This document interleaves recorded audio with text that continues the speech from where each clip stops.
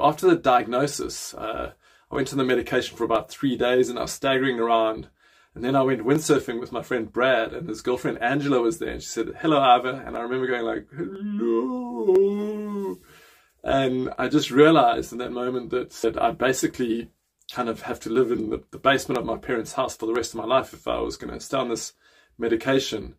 I knew within my heart that I wasn't crazy, because I'd also been to the South African infantry, and I'd been through so many adverse times in my life that I'd made it through, that I thought, well, it had to have just been the magic mushrooms, that I wasn't actually crazy, which this guy thought I was. So I wasn't going back to him, and I decided, no, I'm going to study. I decided to never share it with anyone. And then when I started studying, I just couldn't sleep. I just couldn't find a way to sleep. I would sleep about 2 hours a night and then catch up and just sleep the whole weekend.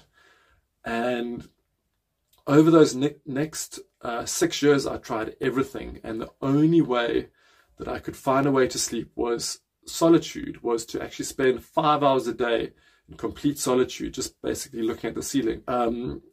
I could actually spend up to 3 weeks in complete solitude, especially after like first year exams, and after any sort of intense, stressful experience. Even after like 3 days of really good waves, I'd have to spend 3 days in complete solitude to let my brain slow down enough so that I could sleep. Because I hadn't spoken to anyone about it, and because I was living an unauthentic life, but actually living a lie, and it especially affected interpersonal relationships because I had to lie to my girlfriend.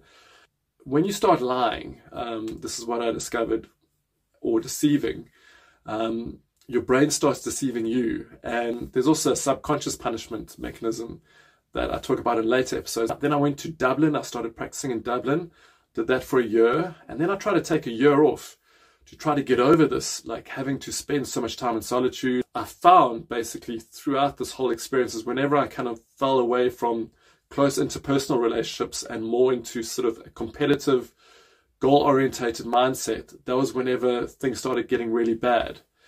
And then I discovered spirituality. So that kind of got me thinking like maybe there's more to life than this. And also I started getting desperate. That was like 9 years of having to live my life in solitude, and kind of like an alcoholic. When you've tried everything else to break this habit, I had tried everything else, and not many people know this, but in the sort of 12-step program of alcoholism, you have to accept that you have got no power, that this power, which to me was insomnia, that's what I believed it was, but actually it was the fear that I was insane. But what I believed was this power of insomnia it was more powerful than me. I tried everything, and it was like 9.5 years.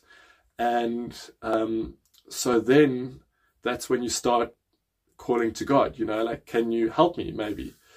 And that's what I did. And although I was still very, very, very skeptic.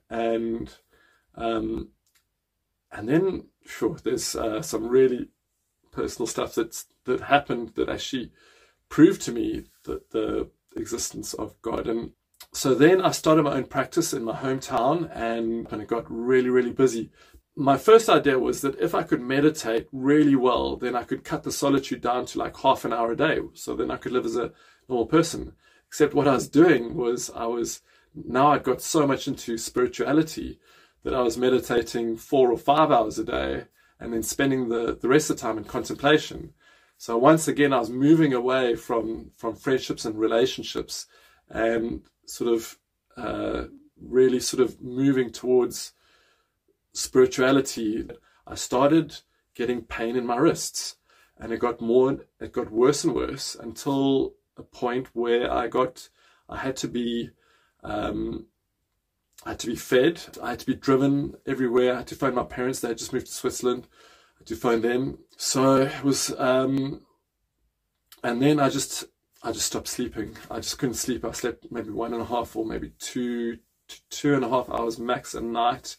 And I woke up in the middle of the night. I was clawing at the bed, and I realized that there was something deeply subconscious that was making me do this.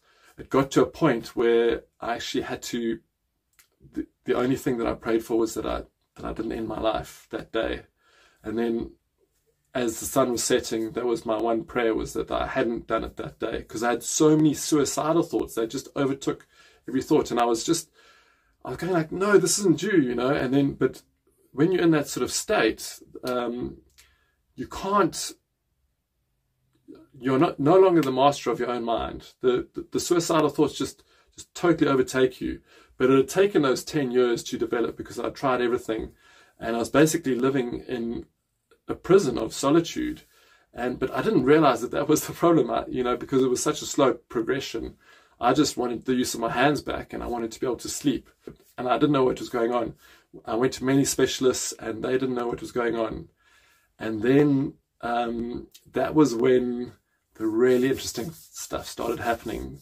And I'm going to carry on with that with the next episode. So you can join me then. Thank you.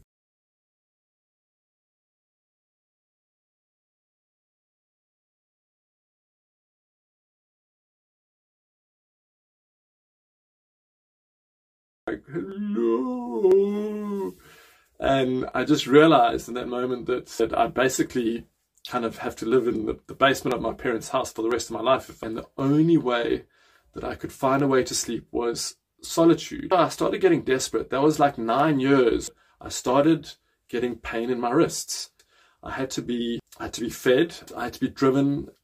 The only thing that I prayed for was that I didn't end my life that day.